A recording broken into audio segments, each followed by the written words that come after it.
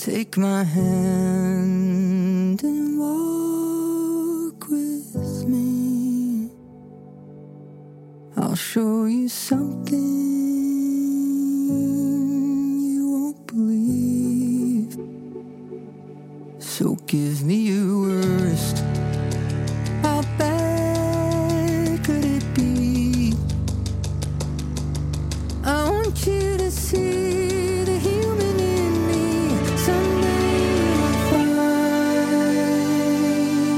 the world is bright, and those living their lives are not out to get you.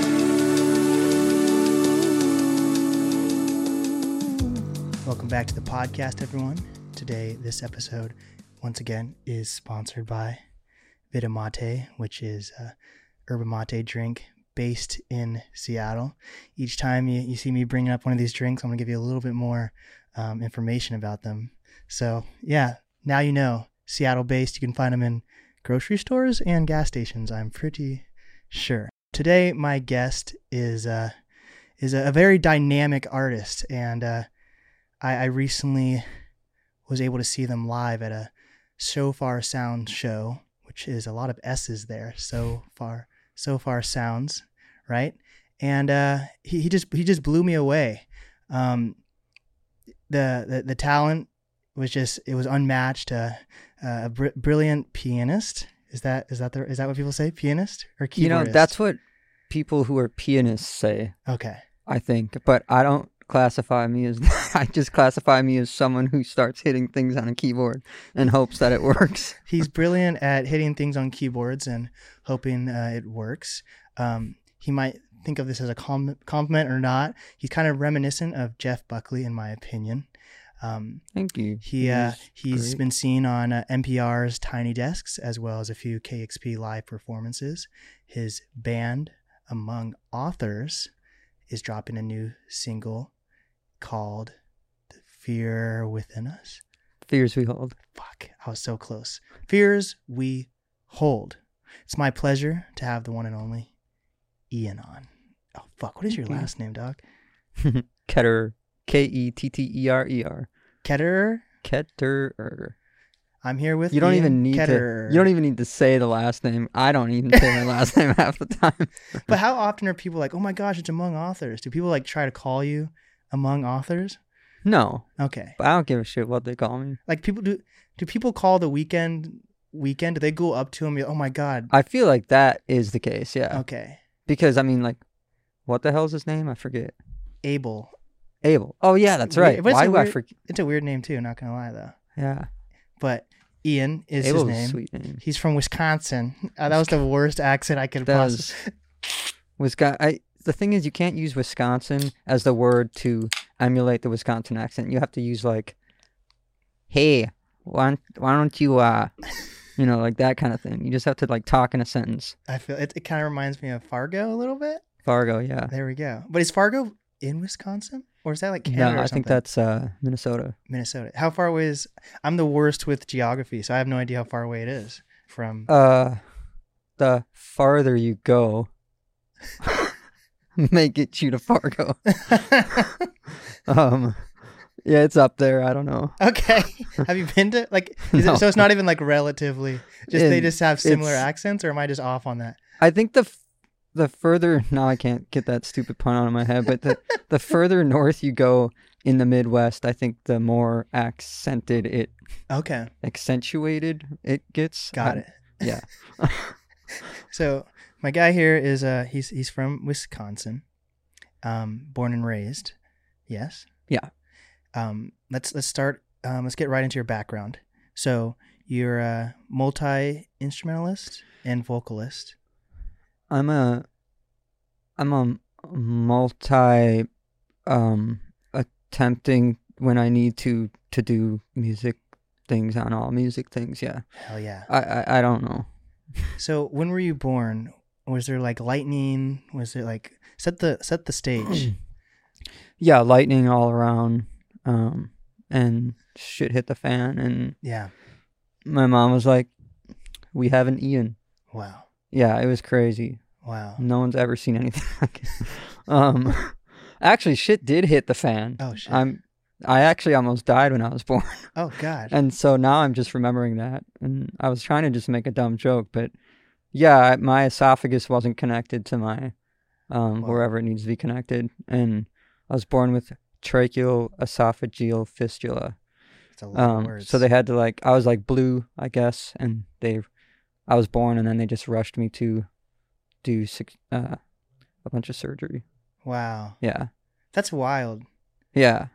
Which isn't where this scar came from. This came from open heart surgery when I was 23. So all sorts of weird shit. You've had a lot of challenges, but a lot of revelations, I'd assume, at the same time.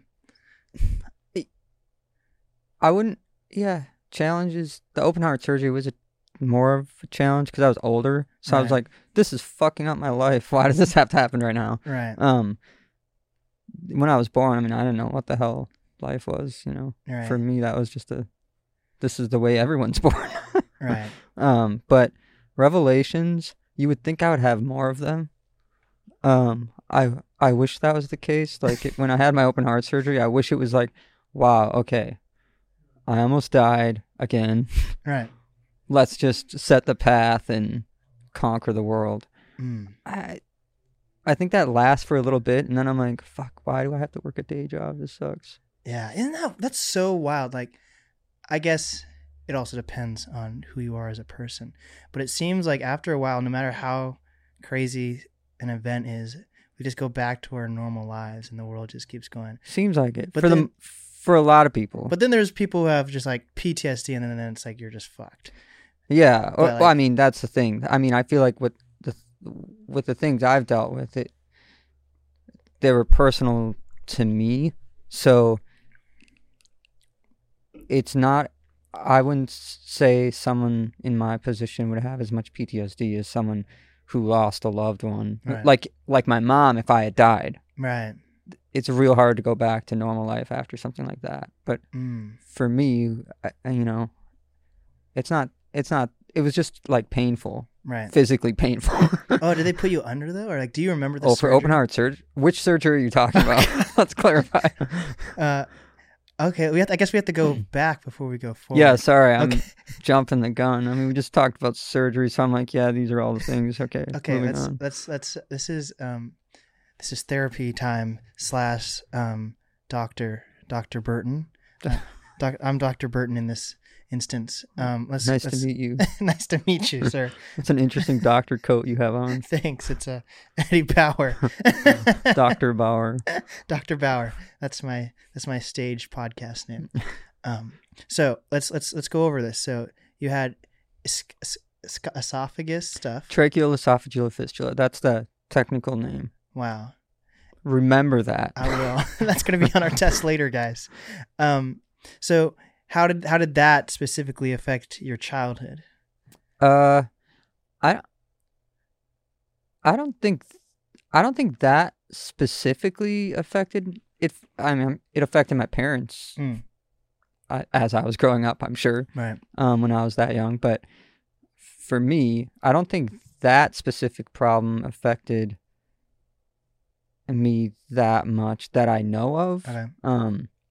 Except for this really weird thing, and I don't know why this happens, and the doctors can't tell me either, but they know it happens with people that were born with that problem, is when you get the surgery done, it does this thing where specific things that you eat tighten your throat to a degree where when you drink fluids after that, you can feel the water kind of sit there for a second, and then it pushes down. Yeah.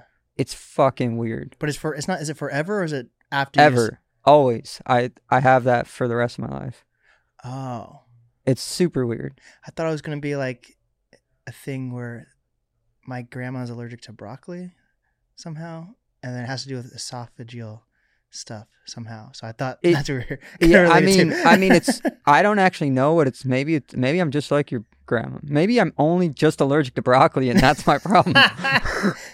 But so you can feel that right now. If you take a drink. I have to eat so if I eat a bagel. Okay. Or a bagel? Did you say a bagel?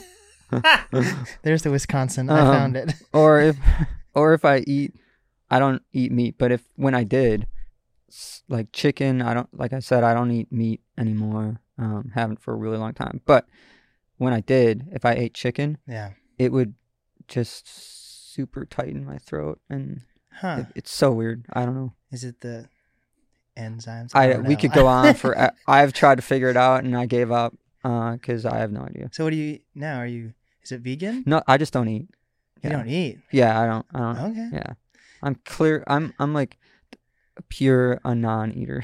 So smoothies, you're a smoothie guy? No, I eat. I'm vegetarian. I Okay. was vegan for a while, vegetarian, all for moral reasons. Like you of saw my like own. a documentary or Hmm? you saw like a documentary or I mean, I kind of grew up vegetarian for the most part. Me and my Oh. brother ate meat to like rebel, I think. oh Growing up, I'm like, we're gonna eat meat, and my parents are like, yeah, that's fine. We're not telling you you can't. right. And then my brother still eats meat. But then I went back to being vegetarian. Actually, no, I went to being vegan.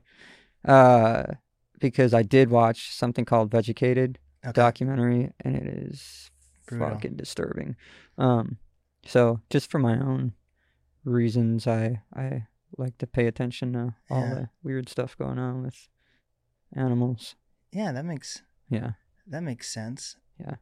There's this there's like multiple ways I take to get back to my house, depending, because I don't like cycles. So I like depending on how I'm feeling, I'll take the long way, the short way, the Mhm. scenic route. And the only problem with the scenic route back to my house is like the last like 20 minutes you drive past this like slaughtering, like this cow slaughtering place, and it's the most depressing thing Yeah. because it's in like a beautiful area too. I'm like, oh my god. Yeah, there's so much death that Yeah. people don't think about. Yeah. Yes. Yeah. Yeah, and I don't want to turn this into like a political eat meat podcast anymore. about that. Yeah, because I mean, I'm not remotely against hunting. Right. That's a whole different thing. So it's just people have their own Preferences. Yeah, and the most important part though is to just not ignore what's actually happening. Yeah. I think to talk about things and educate yourself on, and then make decisions. Or ignore your body, because actually some people like can't do well with meat. Like their body just doesn't. Yeah, that digest it too. correctly. Yeah, I actually wonder if my body would do better with meat Mm. than it is just being vegetarian. But I think I made the moral choice to Yeah. never eat meat again for myself. So it is what it is. If it fucks me up, Yeah. that's okay. What's like a cheat meal though for vegetarian? Is there like a cheat vegetable, or is it just like carbs? I guess that's the cheat. Because like so you're not going to eat like heavy steak every day, because that's not good for you. But that's kind of like a cheat thing if you're kind of health conscious. If you're having like meat, You mean know? you're saying cheat? Like what can I cheat on? Like a cheat meal. Like what's a vegetarian's cheat meal? There isn't one, Oh, right? Is there not? Okay. I don't know. I don't. Like I I'm never not gonna have thought. artichoke every day or something. I don't know. I have no idea. The things that we think about here on the Nast podcast. I actually don't eat artichoke much. I like it, but I don't. Maybe that's your It's one of cheat. those vegetables that like, It's almost not. what the fuck healthy. is that? Yeah, it's weird. Kind of too. like how do you prepare it? What you Oh. get one and you're like, what do I do with this? And then you eat it with like this. Like, is that the only way? Like No, you bite it with your teeth and go like away. is that what you do? Is that not how you do it? I don't know. Is that how you do it? I think that's how you do it. You tear off, you boil it or something. You tear off the leaves, and you like. The only time I eat artichoke is when it's like in. Oh, the artichoke heart. You only eat the artichoke heart. I feel like that's probably what I'm always eating. You've never like eaten the leaves where you go. No. Oh, see, because artichokes honestly aren't that healthy the way people eat them, because you like dip them in butter Oh yeah. and then you Oh. like go like Yeah, yeah. this. Oh, being a vegetarian is not like healthy all the time. That's what. Let's clarify that. People are like, oh, they're a vegetarian. They must be very healthy. Like, dude, you know how much shit you can eat and on any diet that will fuck you up? Very, very true. Yeah. Okay, back on track here. I don't know where we are. We're talking We're- about you. So your esophageal stuff did not affect your childhood, but then you said you alluded that there were more surgeries before this open heart, and I feel like this all relates to your art in some way. So that's why we're breaking this down a little bit. Okay. Yeah. So the tracheoesophageal fistula stuff happened when I was a newborn. That was a thing. Had surgery, fixed it. But I grew up like always getting pneumonia. I don't know why that was until I finally found out it was because I had asthma. So like after like multiple bouts in the hospital, they figured that out, and then I was put on an inhaler. Never had that again. So if we're just talking about all health stuff, as a child, I don't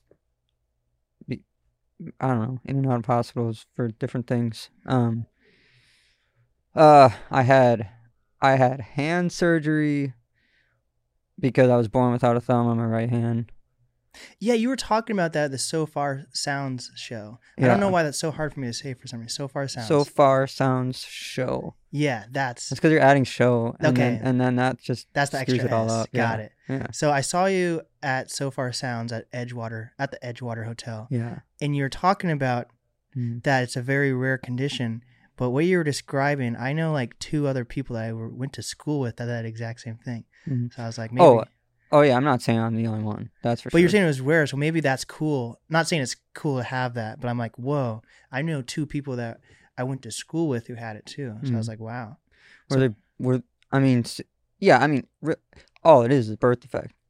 Yeah, Everyone but the has all exact sorts, same, but- like you were saying, like there was an ear thing Yeah. and a hand Yeah. thing, Yeah. and I knew 2 people that had the exact same thing.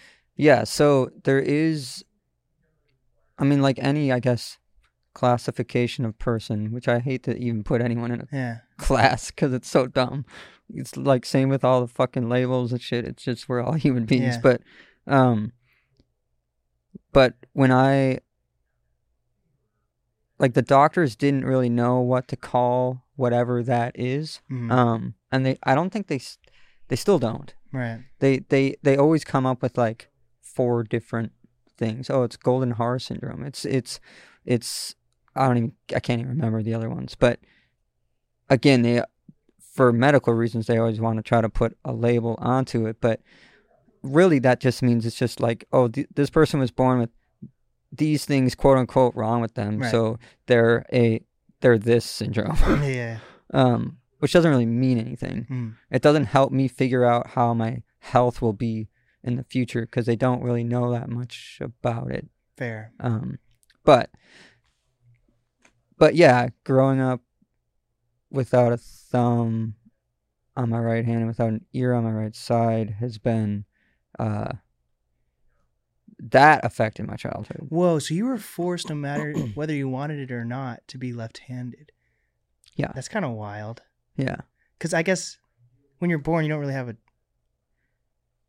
How do you actually know when you're I don't born think if you just kind of just adapt and your parents are like, they're right-handed. Unless you have Oh. really weird parents who are like, you're going to be Right. specific hand. So it could be it can be trained into, I guess. Or maybe if you're a kid and you're seeing people around you use their right hand, you end up, I don't know. I mean, I think I think most kids with their left and right-handed stuff, they say like, oh, if you're left-handed or right-handed, you're mathematical or you're artistic or you're whatever. I'm like, whatever. If you're I don't lefty-handed, you're a witch, you know? know. Yeah, exactly. Maybe if I'm left-handed, I was born without a thumb on my right hand. Maybe that's the case. I mean, I don't actually know, and I don't remember ever thinking about why I'm left-handed, but Right. that is probably the reason. Is my guess. That's great. But yeah, so we were talking about surgeries. Yeah. And which is why I even brought that up at this point, is because I had a surgery on my hand to try to they were like, okay, well, we can try to give him more dexterity on that hand Mm. to let him kind of move around a little bit better. I don't think that it really did anything. Mm. It was just trial and error, I guess. But that stuff, which is what this song is about, that's the stuff that affected me growing up. Mm. It wasn't the surgeries. It wasn't like everyone goes through so many fucking things in life, and so I don't want to put myself in this poor me. I Right. was born with this thing and I had this issue, when there's literally like kids that are 5 years old that end at 5 because they had cancer. Yeah. So it's more just the mental state of being a stupid human, Mm. where you overthink things and just growing up with that. You could call it a disability, but I don't really think it is. But just the mental state of everyday life and people that you think are looking at you. Right. And I had great friends, and I think I remember like maybe twice growing up that someone was like, "Oh, said something dumb," Right. like maybe twice. And at that time, I feel like it affected me for like a few days. Yeah, that's a good point. I never felt. I guess it also depends on where you're growing up in the community and everything like that. Because like It definitely depends. Yeah, because like when I was growing up, I went to a school where like bullying was just like not tolerated whatsoever. Yeah. So like, I never even thought about that. Yeah, and that's, I think everyone's life is different, and everyone gets bullied for different reasons, and you can get bullied for the dumbest thing. Well, getting bullied is dumb no matter what. 100%. but it's usually like just personality differences. Mm.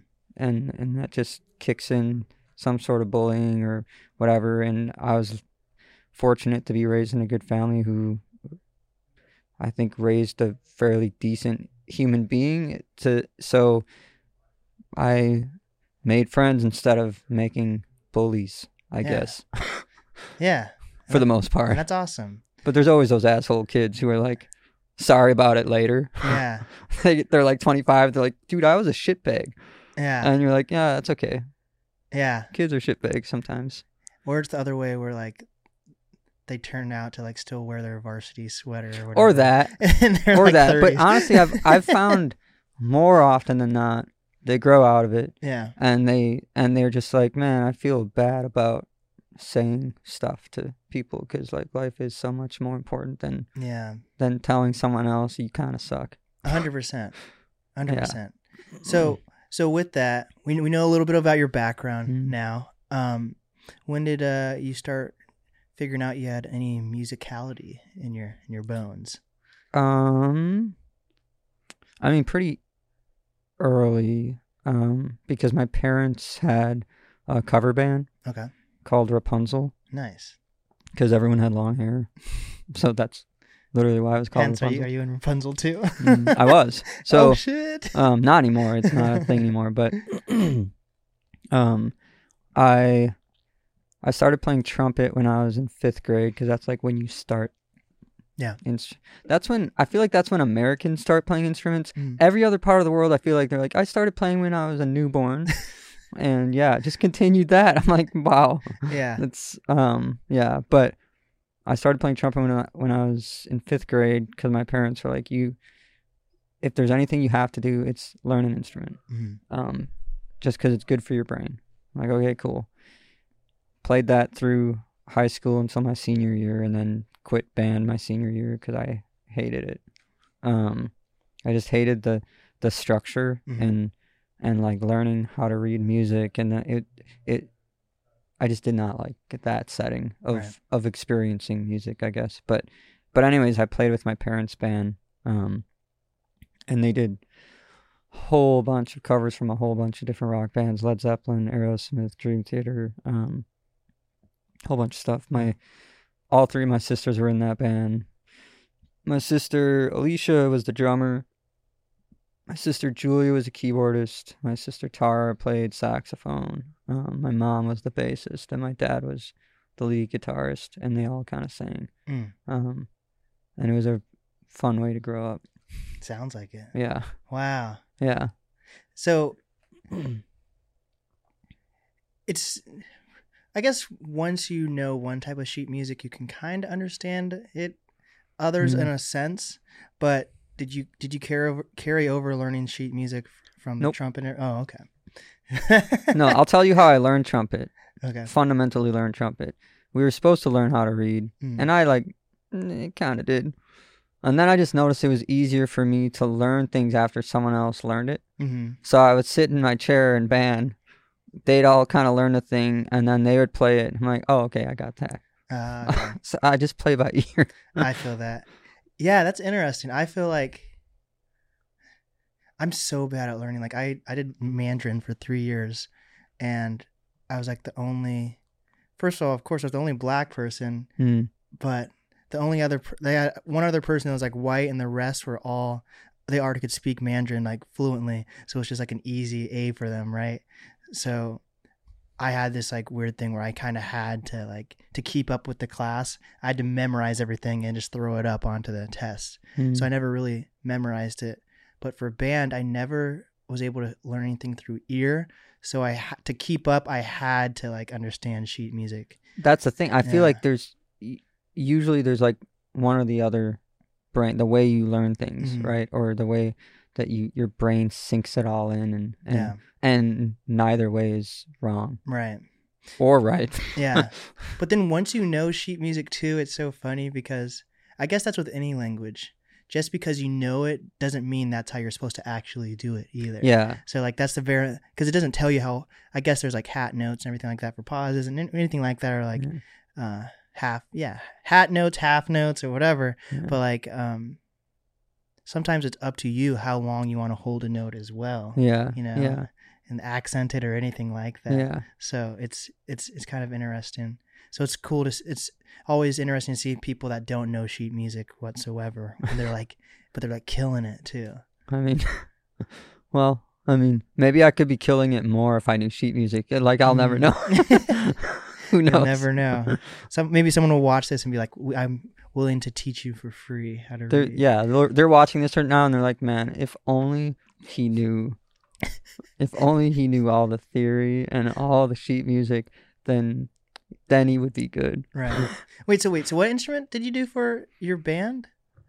For your family band? For my family band, I played trumpet. Oh, so you did the trumpet Yeah, like I played trumpet in school. You're right. So I was like, oh, I'll play trumpet when my family band needs it in family band, which wasn't on every song, obviously. But I'm not going to put trumpet on Led Zeppelin, but you know, but yeah. Okay. And you left high school. You graduated high school. I did graduate. There we go. That's an. I've met so many artists who haven't graduated college or sometimes high school. So at this point, to be courteous, I'm like, you left. You left and you finished the story. I did graduate high school. There we go. And Congratulations. the funny thing is, if it wasn't for my mom sitting me down and going, Ian, do this math problem, do this, I had to catch up on like almost a year's worth of math because I just didn't want to do it. She's like, you're not failing high school. You're going to do all this shit. And then I graduated. Hell yeah. Yeah. And then what was your trajectory after that? Then my parents were like, if you want to do music, well, so in high school, I didn't know. I wasn't like, I'm going to do music for a living, whatever the hell that means. Right. It was, I had ended up, I started learning piano. I was teaching myself how to learn piano because I saw my sister Julia was playing it in the family band and it kind of just seemed fun. Mm-hmm. So I would just like sit down at her pianos and screw around. And then after I quit band in high school, my senior year, I then started going into the practice rooms in the band room, and I started enjoying it. And my old band teacher, liked me more after I quit because I wasn't disrupting how she wanted to teach things. I was just using my free time to learn piano on one of their pianos. So then I'll get real dark for a second, but it'll come back. Then a bunch of classmates, like four, and a few good friends died in a car accident. Oh my gosh. And I wanted to just play a song in front of the school for that. So I learned, was it Dreamer by Ozzy Osbourne? Okay. I don't know why I learned that song. I don't listen to Ozzy Osbourne, but that one just hit me for whatever reason at that time. That's great. And I played it in front of the whole school, and my English teacher at the time came up to me, and she was like, "You shouldn't go to college. You should just write music and start playing music." Wow. It was literally that conversation where I was like, "Yeah, fuck school." And now looking back, I'm like, I mean, don't fuck school if you want to go to school. They were tricking me. But I think just everyone thinks different. Yeah. And their brains work different. And my brain, I love to learn things. I learn things on my own. I'm always looking up a ton of information on everything, but I just cannot deal with being in a classroom. Mhm. So that's kind of, but then after that, I still went to college Oh. for a year because my parents were like, just have a backup plan. Mm. I'm like, okay, cool. So I went to college for graphic design. Oh shit! Really? Failed every Wow. class, except some Photoshop class, because I just again was like, I don't want to do this at all. So I dropped out after a year. Mm. I'm selling myself right now. Is what I'm doing. I was about to say I need to meet some more graphic designers. My brother's a graphic designer, Really? so I'll Hell hook you yeah. up. Like everything I do with graphic design, I hope this isn't. I guess everything's like this in a little bit, but like anything I create graphic design wise is due to inspiration from something else Mm. and replicating it and then making it a little like tweak so it's my own thing. So art then. Yeah, but I'd like to be able to like visually and like in my head actually know how to make something. Yeah, without, like you have the concept and you just yeah, pump it out because that's exactly what you wanted. yeah, Yeah. but I have no idea how to do that or like the steps. I would have to like I just research everything. So I mean, just AI yeah. that shit now. Oh, I just had an AI. Did you see that?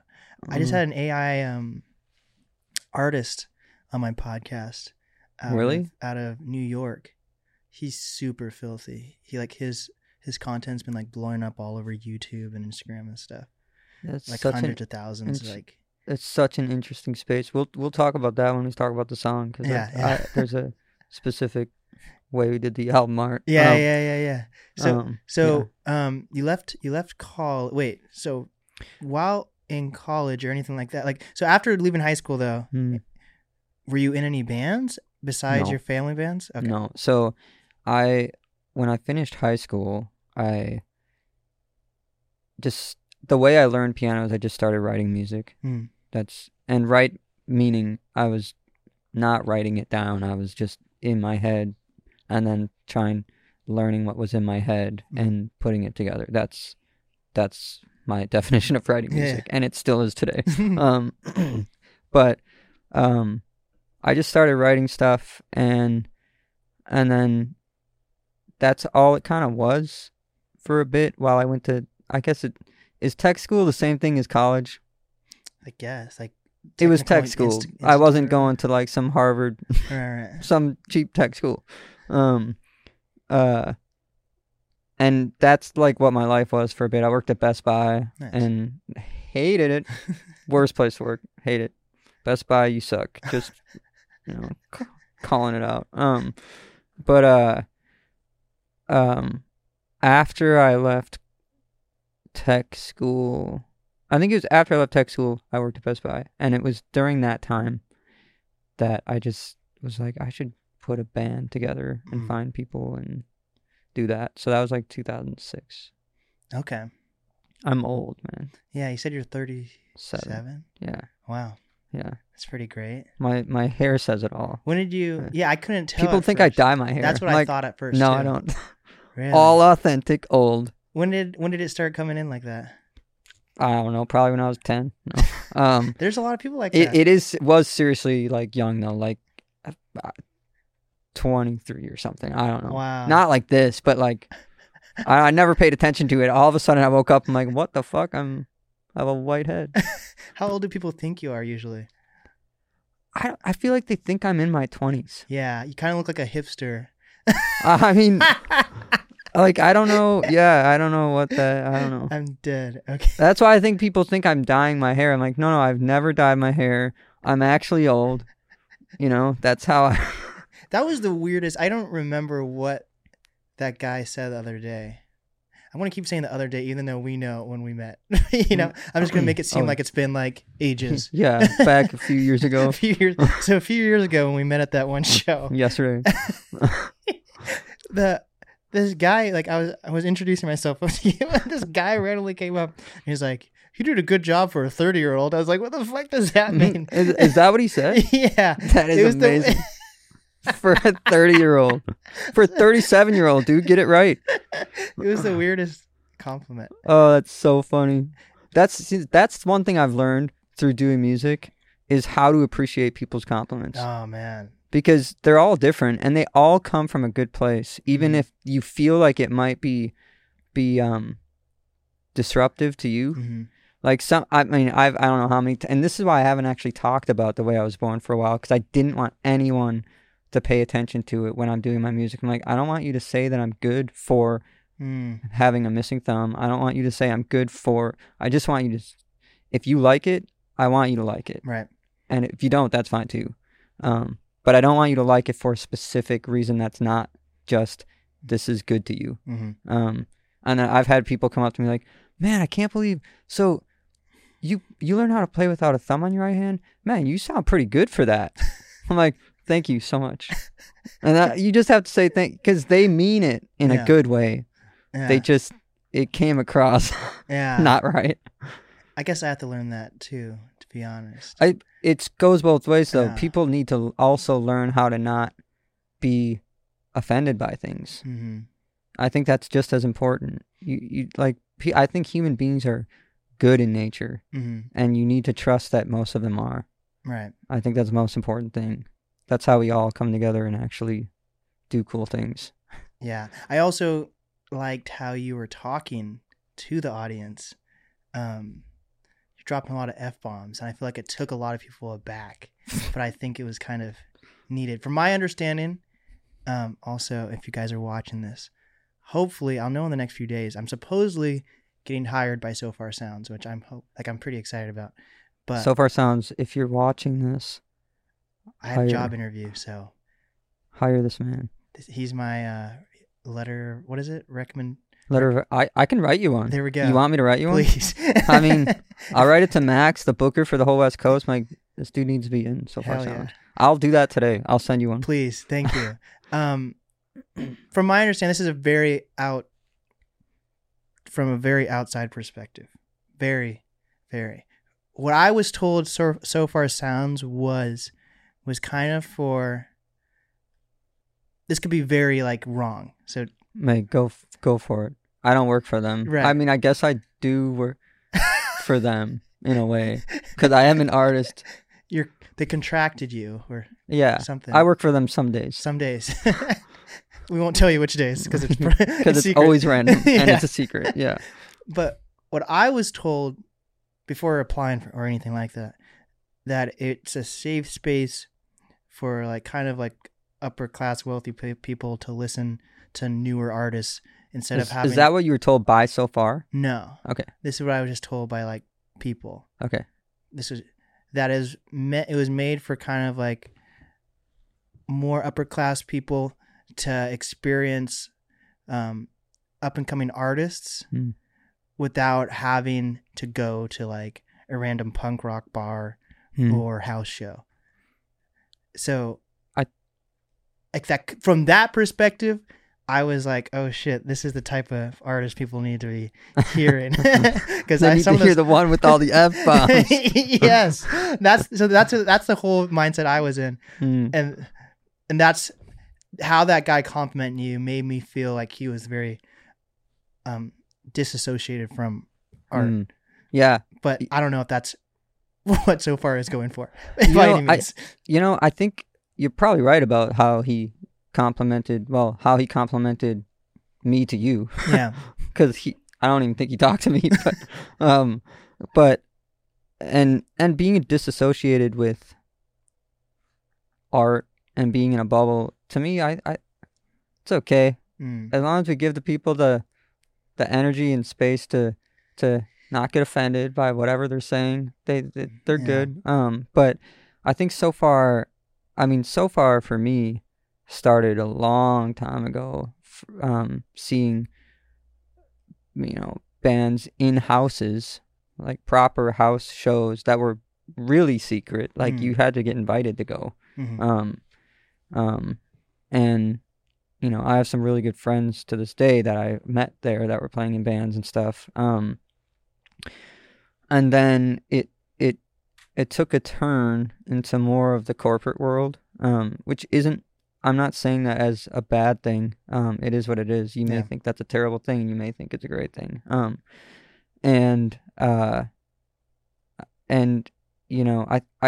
do think a lot of artists rip on So Far, because they think about it in the corporate sense. Yeah. Like, okay, well, they're charging this much money for this ticket, and it's for the upper class to go experience. I'm like, and for me, when I think about that, I'm like, yeah, I've been frustrated sometimes about So Far charging that much money too, and paying me the little amount that they do. Right.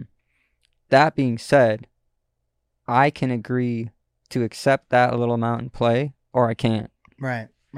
And once I do, what do I have? I mean, I'm saying I'm okay with this. There's a built-in crowd, and that's what it is. And for me, it's audiences, even if it's like an upper class who's a little, maybe they're more disassociated with art. I don't know. I mean, I've had some well, for instance, you were there. Yeah. So hell yeah. You seem real disassociated with art. What a loser.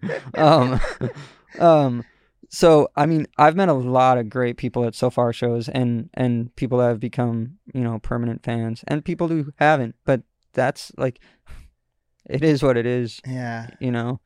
But yeah, the F-bombs are a real thing with me, so watch out. It's great. Okay, you don't introduce yourself. You're going up, you're playing this ballad, and then you're like, "So fucking." It was way more. It was more.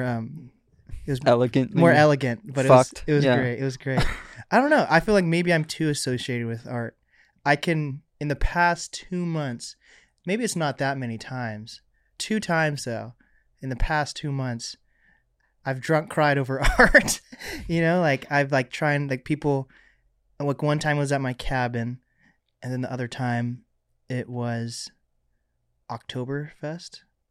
Was it Oktoberfest? Or I celebrate Oktoberfest at my friend's family, who was a huge family, like 2 weekends ago or something. So it wasn't even exactly on Oktoberfest.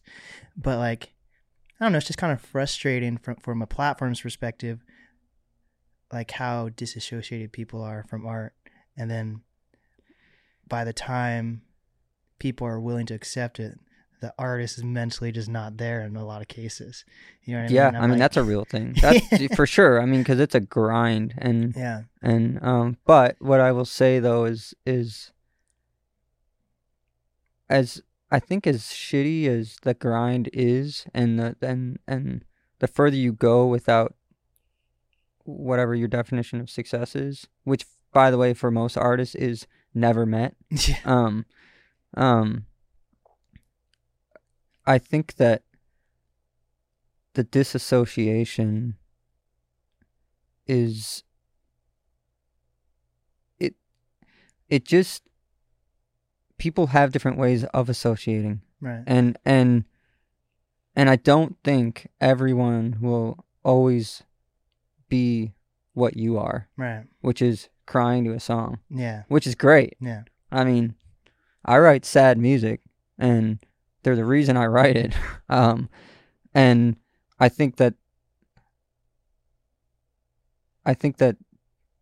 people associate, like, however they associate, as long as whatever the artist did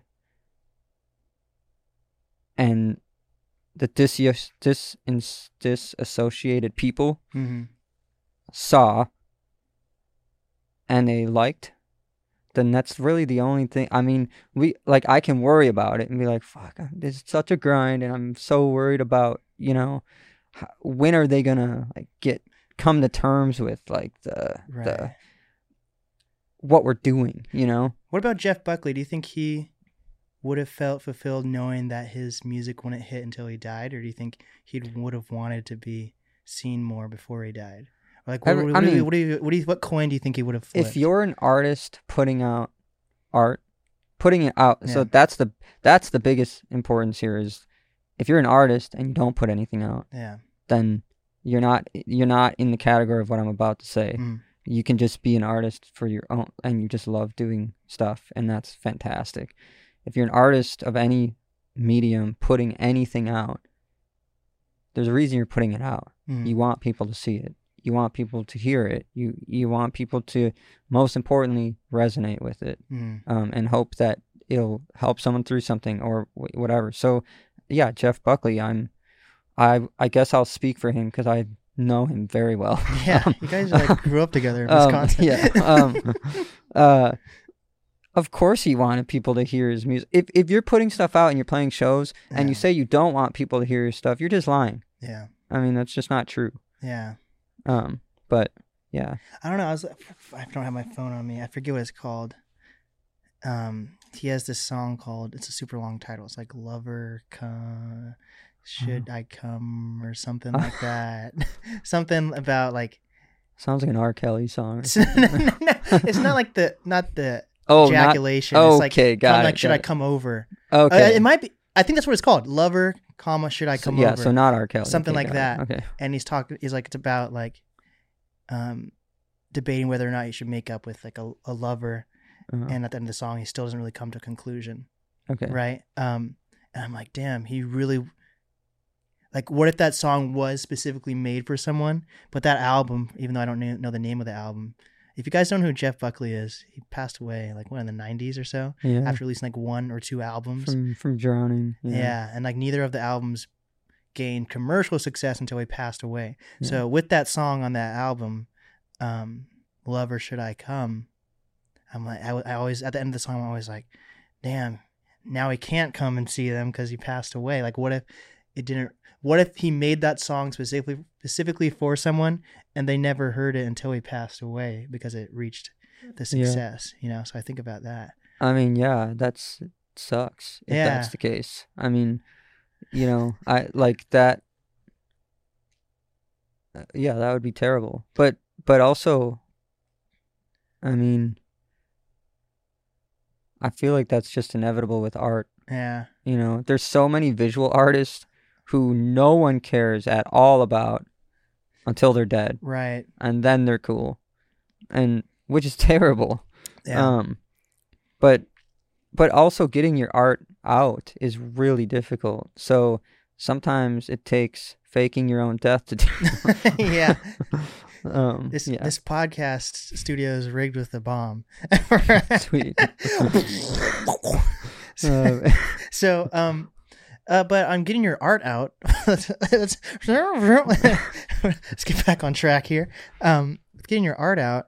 You've appeared on a Tiny Desk, which is a huge accomplishment. How did that come about? That was crazy. So they have a thing called Tiny Desk like contest. I think it was kind of just getting started when we submitted. They may have done a few years. I think they did a few years prior to that, but it wasn't too big. And we submitted, didn't win. So we're like, yeah, well, it was cool. We got some people to know our music from it, and that's cool. But then we got an email months later from the NPR team. Because what they do with the winners is they put them on tour and they go to each city and in each city they ask a few of the other artists that had submitted that they liked to play that show with the winner. So they had emailed us when they came to Seattle and asked if we wanted to do that showcase show with the winner. And obviously we're like, fuck yeah.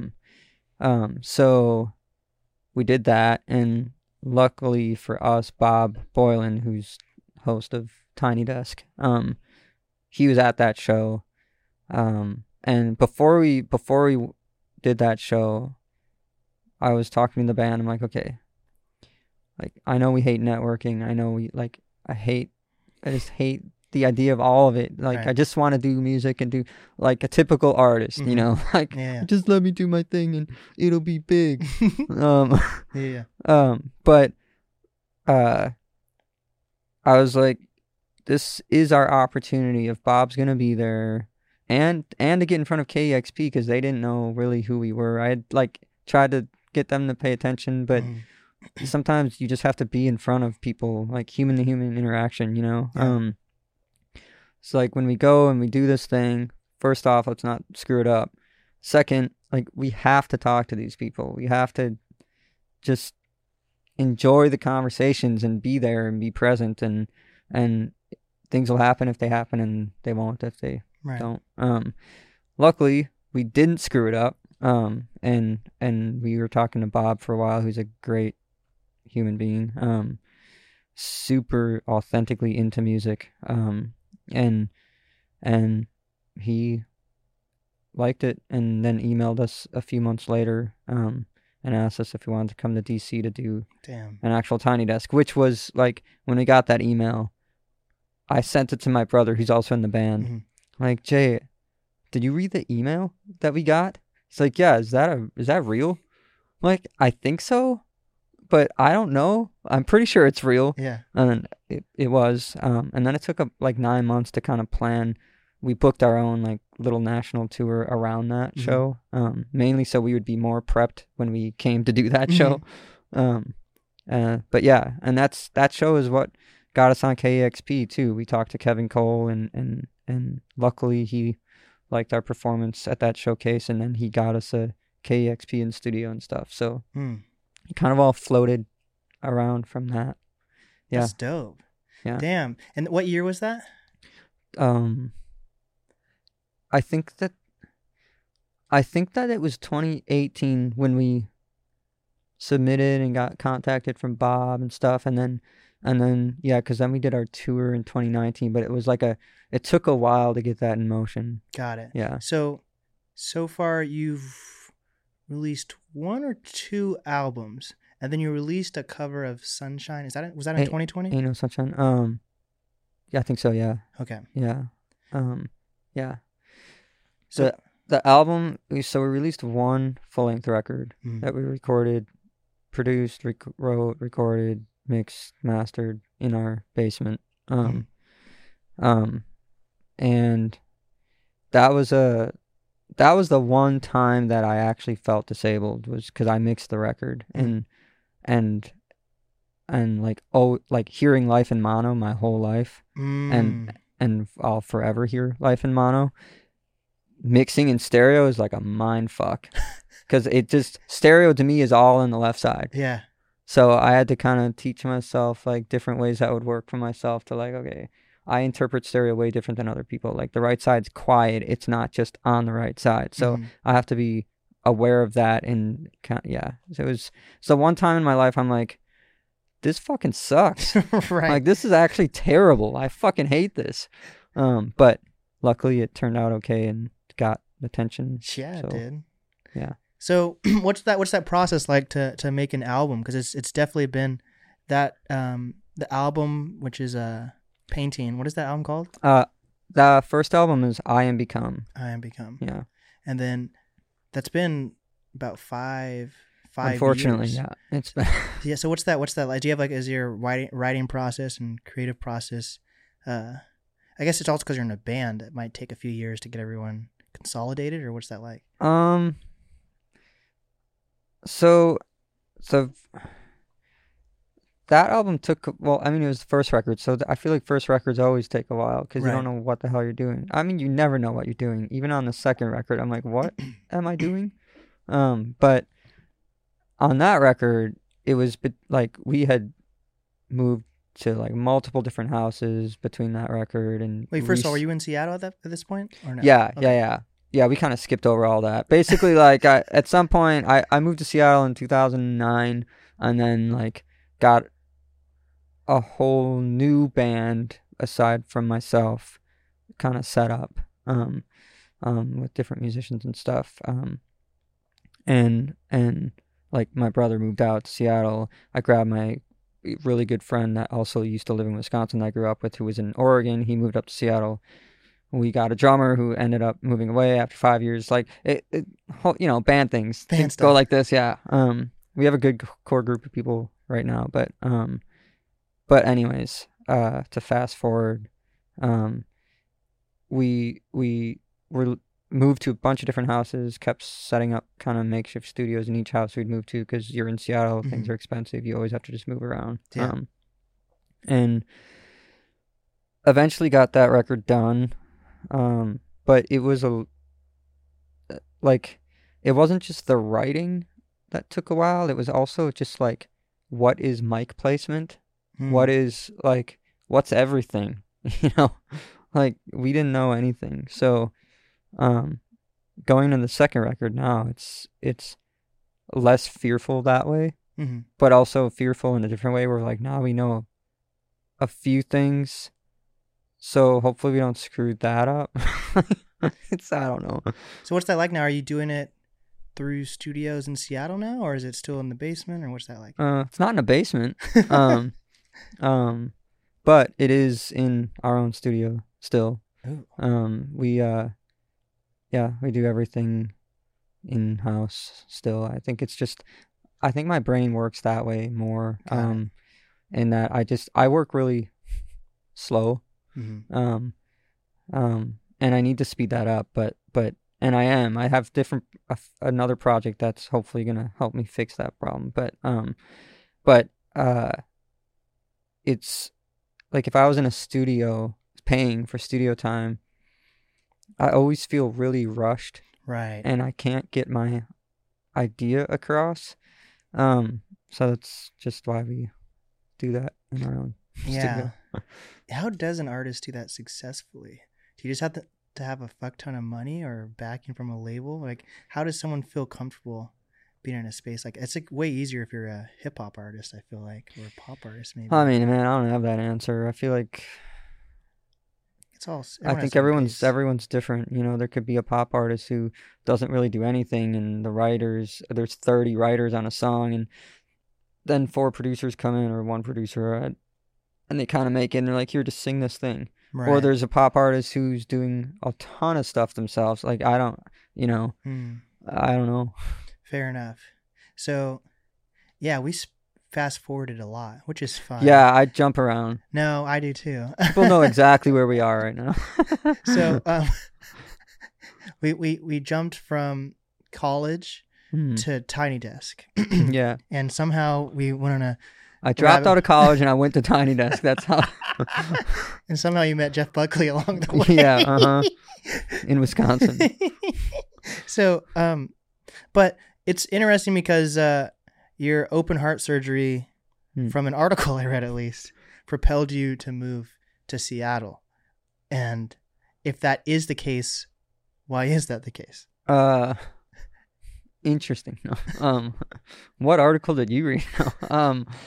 Yeah, I mean, my open heart surgery was in 2008. Okay. And to make that story really short, because I don't want to make this whole podcast about like all my actual like Remember, there's a quiz at the end. surgeries and stuff. Yeah, that was just basically I booked the first 6 shows with my band ever. Like, What's that band called? That band was called Faintly, Okay. and we renamed before we actually released anything Got it. to Among Authors. So remember Among Authors, don't remember. But yeah, I booked the first 6 shows, and then I had an aneurysm in my heart. It basically blew up. And they're like, yo, you're going to die in 6 months if you don't get this fixed. Had to cancel my shows, do that. Fast forward. I was like, I need to move after that. Mhm. And so we moved to Seattle. Why Seattle? Just because your brother? No. Okay. No, my brother was still in Wisconsin. Actually, my brother was in LA and then moved back to Wisconsin. Then I moved to Seattle. Yeah. Okay. But No, my bassist at the time, who I'm good friends with, still, he didn't want to go. I wanted to go to Boston, and he didn't want to go to Boston because he didn't want to deal with the winters, because we deal with them in Wisconsin. Yeah. I'm like, okay, fine, let's go to Seattle. That seems like a city that might work. We like coffee, like cool. Yeah. So we got here, and then eventually he quit the band and moved back to Wisconsin and left me here to die. On the street, in the blistering cold. Yeah. But I can remember it like it was yesterday. Wow. So in Wisconsin, were you part of a music scene?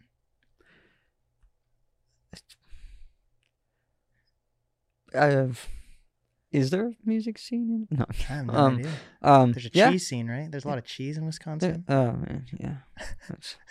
I wasn't really part of that scene. Much.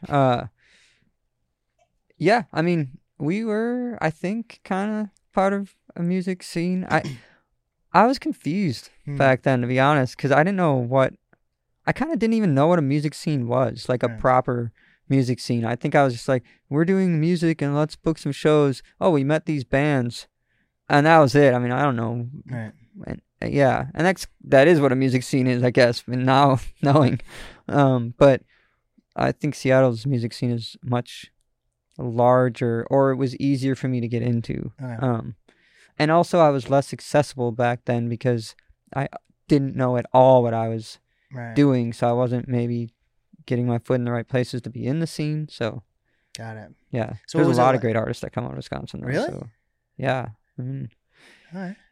I don't know much about Wisconsin. A good not really good friends of mine that I played with back in the day, that I know from Wisconsin. They're in a group called Foreign Fields. Hell yeah.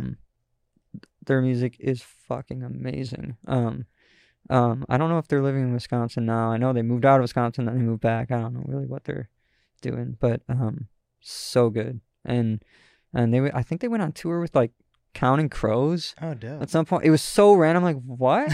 That's because their music wasn't at all the same. It was so random. I think they met them at like South by Southwest or something. I don't know the whole story, but I feel like they kind of blew up a little bit after that. But their music is incredible. I'll have to check it out.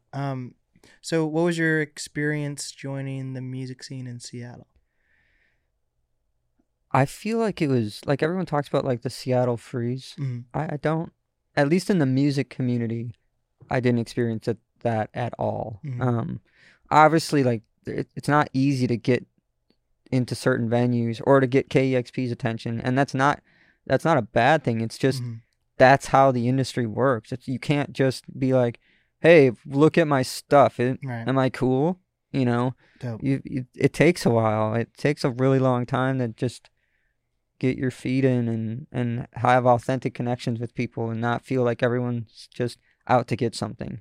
But the community in Seattle, I feel like, has been great. And there's places like Connor Burn Open Mic on Sundays that just puts you right into the music community, and people are welcoming. And if you frequent a spot like that every Sunday, you'll be amazed at who turns up to your shows. Have you gone to Freakout Fest yet?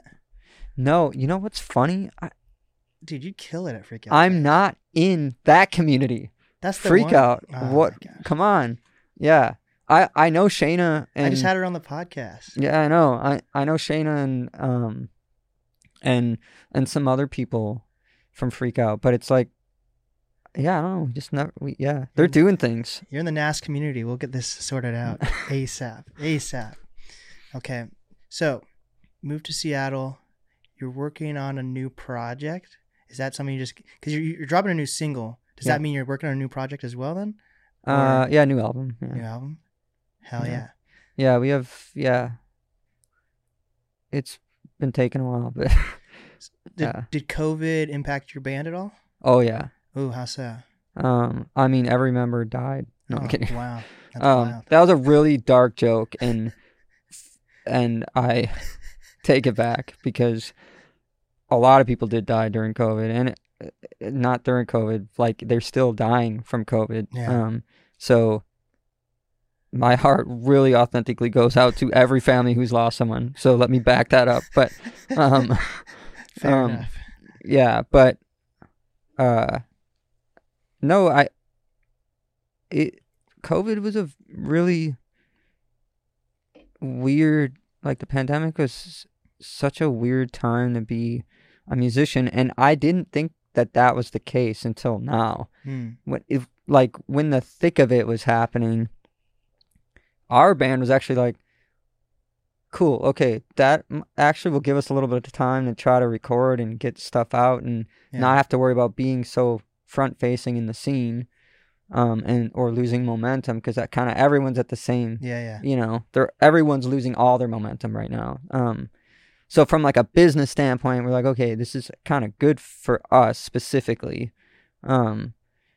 But what ended up happening is the band just kind of fell apart. Like everyone went into pandemic mode, and there wasn't inspiration.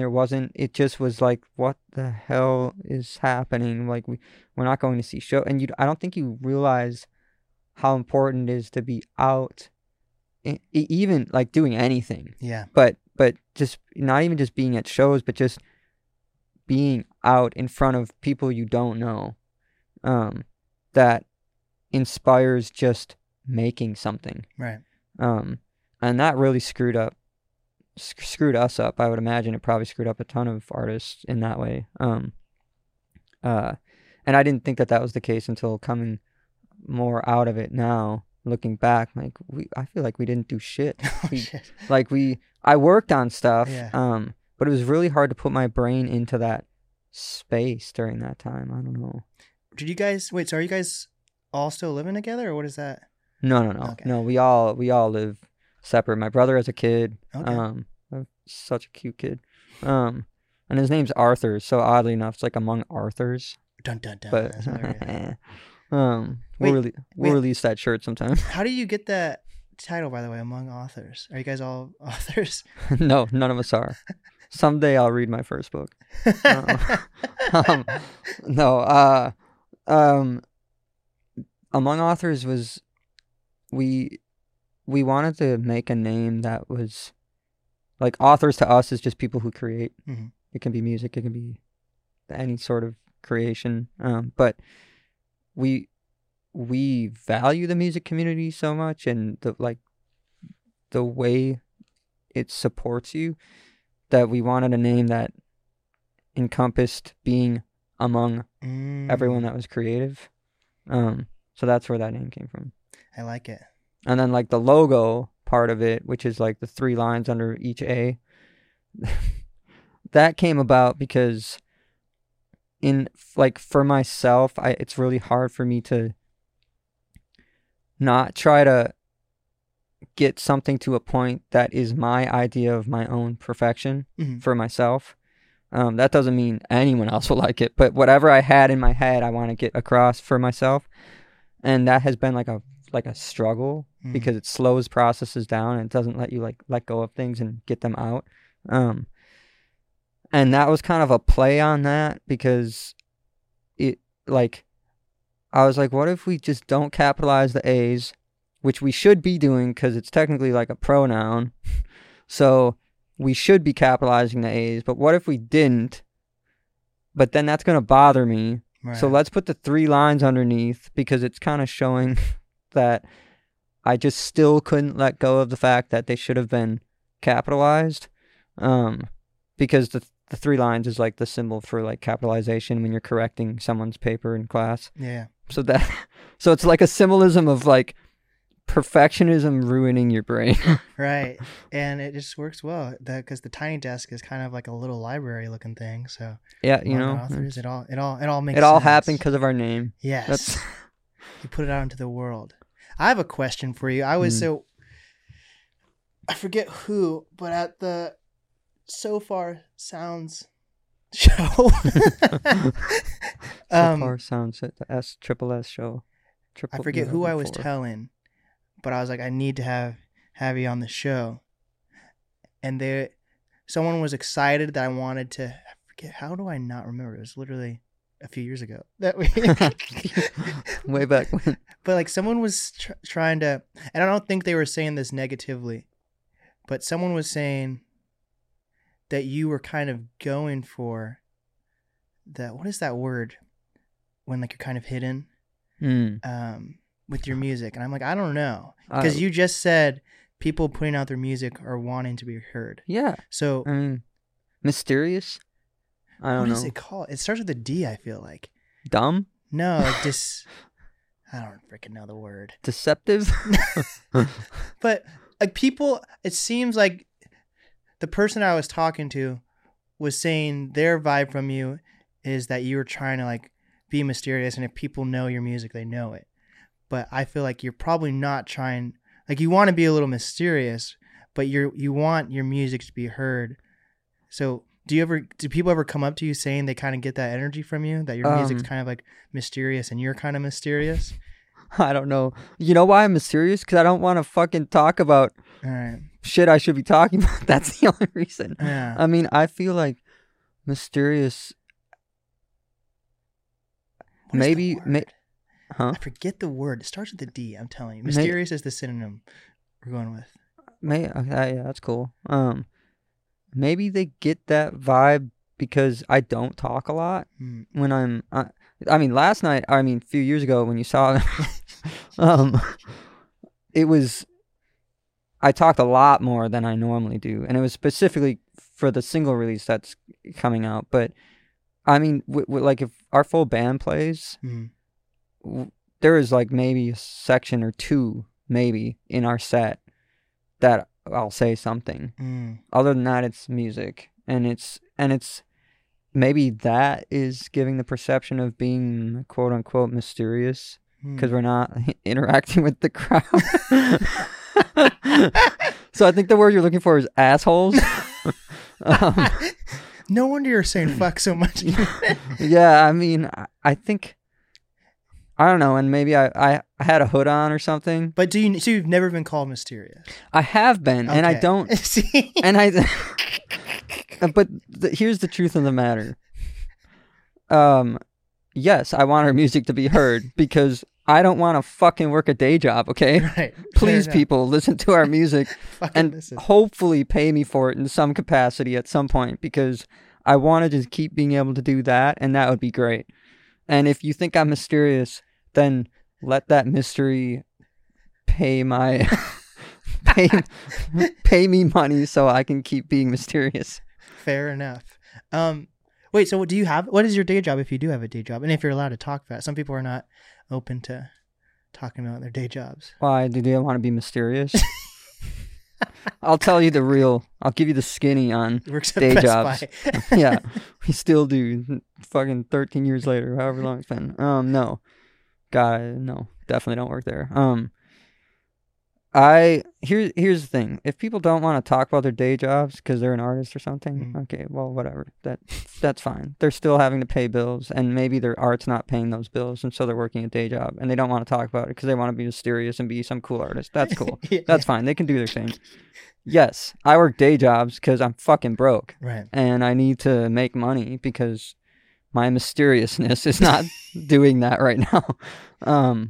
Currently, I don't actually have a day job. And that's only because I got laid off. Yeah, that was back in July. But they pay me like a little severance. Okay. So I'm not talking shit about the company. They did what they had to do. They're a VR gaming company which making something nuts. And they moved. Basically, I did like QA stuff, QA testing stuff. I've done that for a long time, and they were just moving their QA to Japan. So hopefully you can give me insight on if this was a good move on my part or not. No. So about a month ago, my friend sent me this link to this VR testing, and I was like, shit, I need some more equipment. And they were paying like $200 to do a VR testing.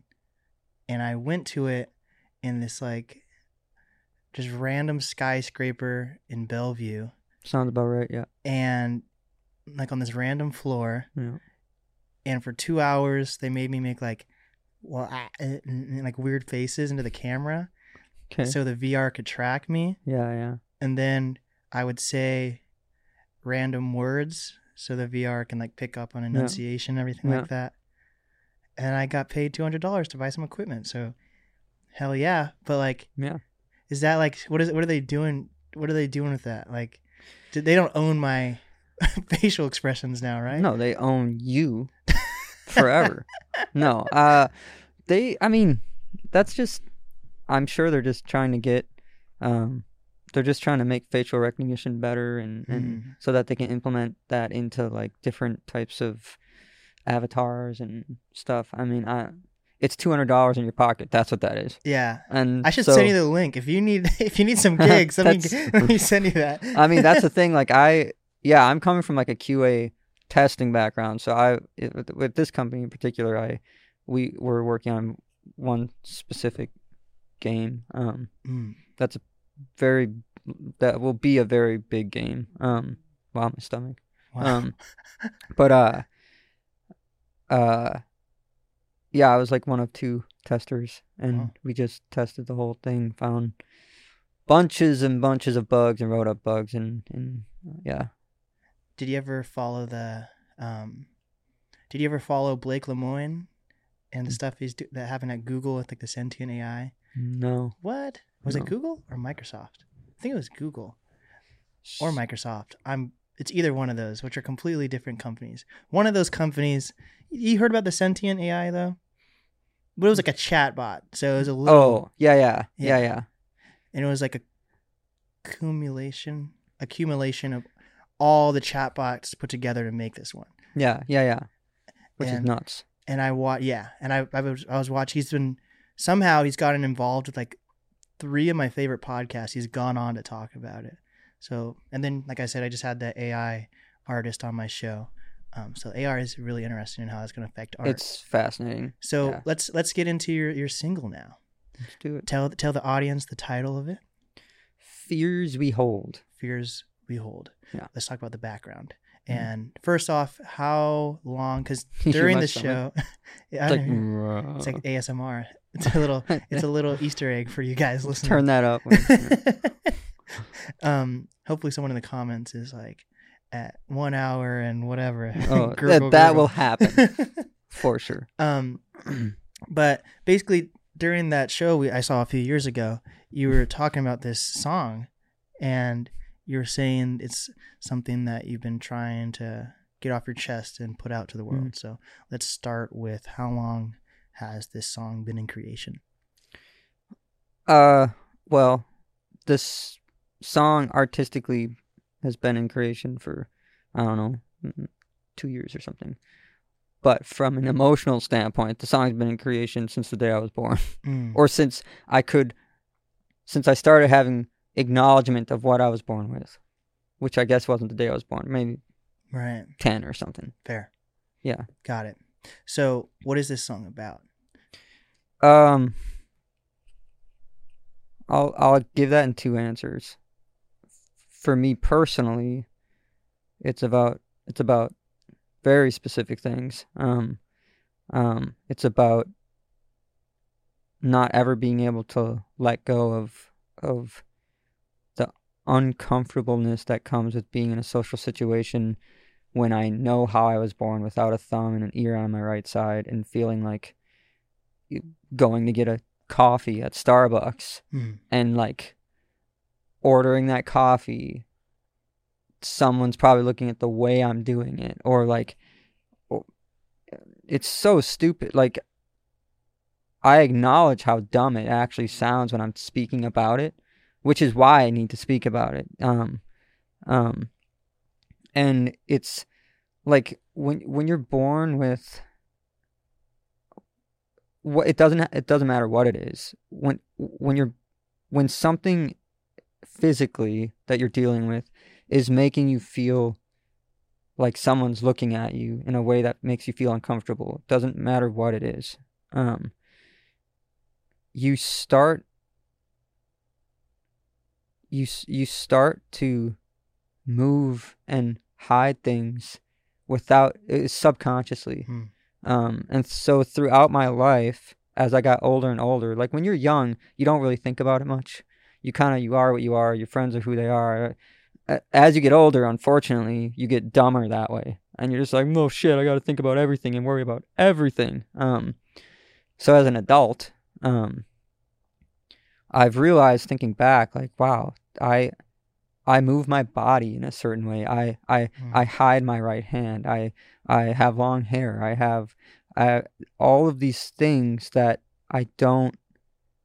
that every day, like I don't wake up every day thinking, okay, today I'm going to show my right hand or whatever. But I wish I did, because it would help me get through some of the stuff that I just dealt with emotionally.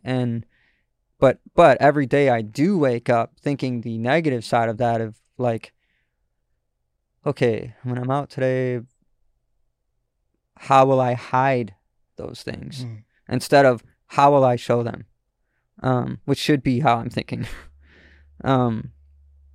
And yeah, it fucked me up in a lot of ways, but also made my life really good in a lot of ways, which is the other important thing, and something I want to get across in this song, is it's written from the perspective of me now going back to my young self and just being like, hey, grab my hand, I'm going to pull you through life and show you that you don't have to worry. Like, there's going to be an asshole once in a while that you interpret as an asshole that is going to make you feel like shit, and you're going to get past it. And then there's going to be like 100 people that are great, and will show you that it doesn't fucking matter. And you just need to let go and like live your life, or you're not going to be happy. Like, right. You're always going to be stuck in a spot that's perpetually slightly negative, which sucks. Right. I feel like it's always a process, but how did you come to terms with learning how to start letting go of certain things? I haven't. I haven't learned how to do that. To this day, sitting with you, I'm still sitting in a way that makes it not so uncomfortable for me. And that is the epitome of the shittiness of growing up feeling something like that. Oh, my partner is calling me, probably. She's like, it's 6 hours. Yeah. What the hell is wrong with you? But it's that's what I'm trying to get across in this song. And I think the only reason I want to even put it out in the first place is because I really have to for myself. And that's why I want to put it out with some pictures of like what I look like, what does my other side look like that I don't ever show. And it's because I have to do my own therapy. If I don't, I'm just gonna. It's weird, but I feel like I'm always kind of just like living a lie, even though I'm a really truthful person and the things I write about are truthful and the things that have happened to me in life. I feel like as someone in a social situation who honestly, as like an artist too, we're always kind of made to feel like you have to be pretty, you have to be, whatever. And again, that's our own perception. Like, I don't think I can't pinpoint it on a thing that makes me feel like that. I'm just a fucking human who's like overanalyzing everything. But it's for those reasons of overanalyzing and overanalyzing and overanalyzing for just my own dumb reasons that this song is really important for me to release it the way that I want to release it. I mean, I told my band, hey, this is a song about this. You're welcome to all hop on the train and talk about things that have bothered you in your own lives, because it's not about me. It's right. About that in general. It's just I have this part of that to talk about, right? So, they're all like, no, you do your thing. This is like, you talk about what you want to talk about. But I have to get it out the way that I want to visually and stuff, so that I can go, well, I mean, the world sees me now, so fuck it, deal with it for myself. I know. I think that's very true. I think we've all learned from an artist perspective and from a fan perspective, the more personal you are in your songs, somehow that's even more relatable. I mean, it should be. Yeah. I mean, because I think for me, I mean, music is a fucking grind. And if you want to do it for a living, it's even more of a grind. And that part is not enjoyable at all. I fucking hate it. But I do it without thinking about it because I really want to make music. And for my own sanity. Right. And for my insanity sometimes. But yeah. But I wrote the song for there's a few lyrics in it that are really kind of specific to the way I was born, but I tried to write them in a way that people can just relate it to their own life because I'm one of 7 billion people on the planet, however many. I don't know how many people listen to Spotify, but not that many, but enough to know that I don't know, I feel like if every single person is just got some stupid thing that they, and I call it stupid because it really is, when you come down to it, is fucking dumb to worry about things that small, that seem, that really, when you think about it, are that small, when I could be dead already. Right. Or, so I wanted to write it in a way that hopefully gets people to, at a show, maybe they'll sing along and they'll feel like it's something that means something to them and not just something that I wrote for myself. And was this process different than other projects or songs you've released? Yeah. Okay. Yeah, it was a lot different in that I wrote like 8 different versions of it, recorded 8 different versions of it. And I mean, I do that with a lot of songs anyways, but this one was like a whole different chorus, a whole different verse. Then I did it again, and I'm like, just nothing is right. Like, this one sounds like a little too eerie when I need it to sound hopeful. This one, so this one was like a pain in the ass. And I think I landed on something that works, but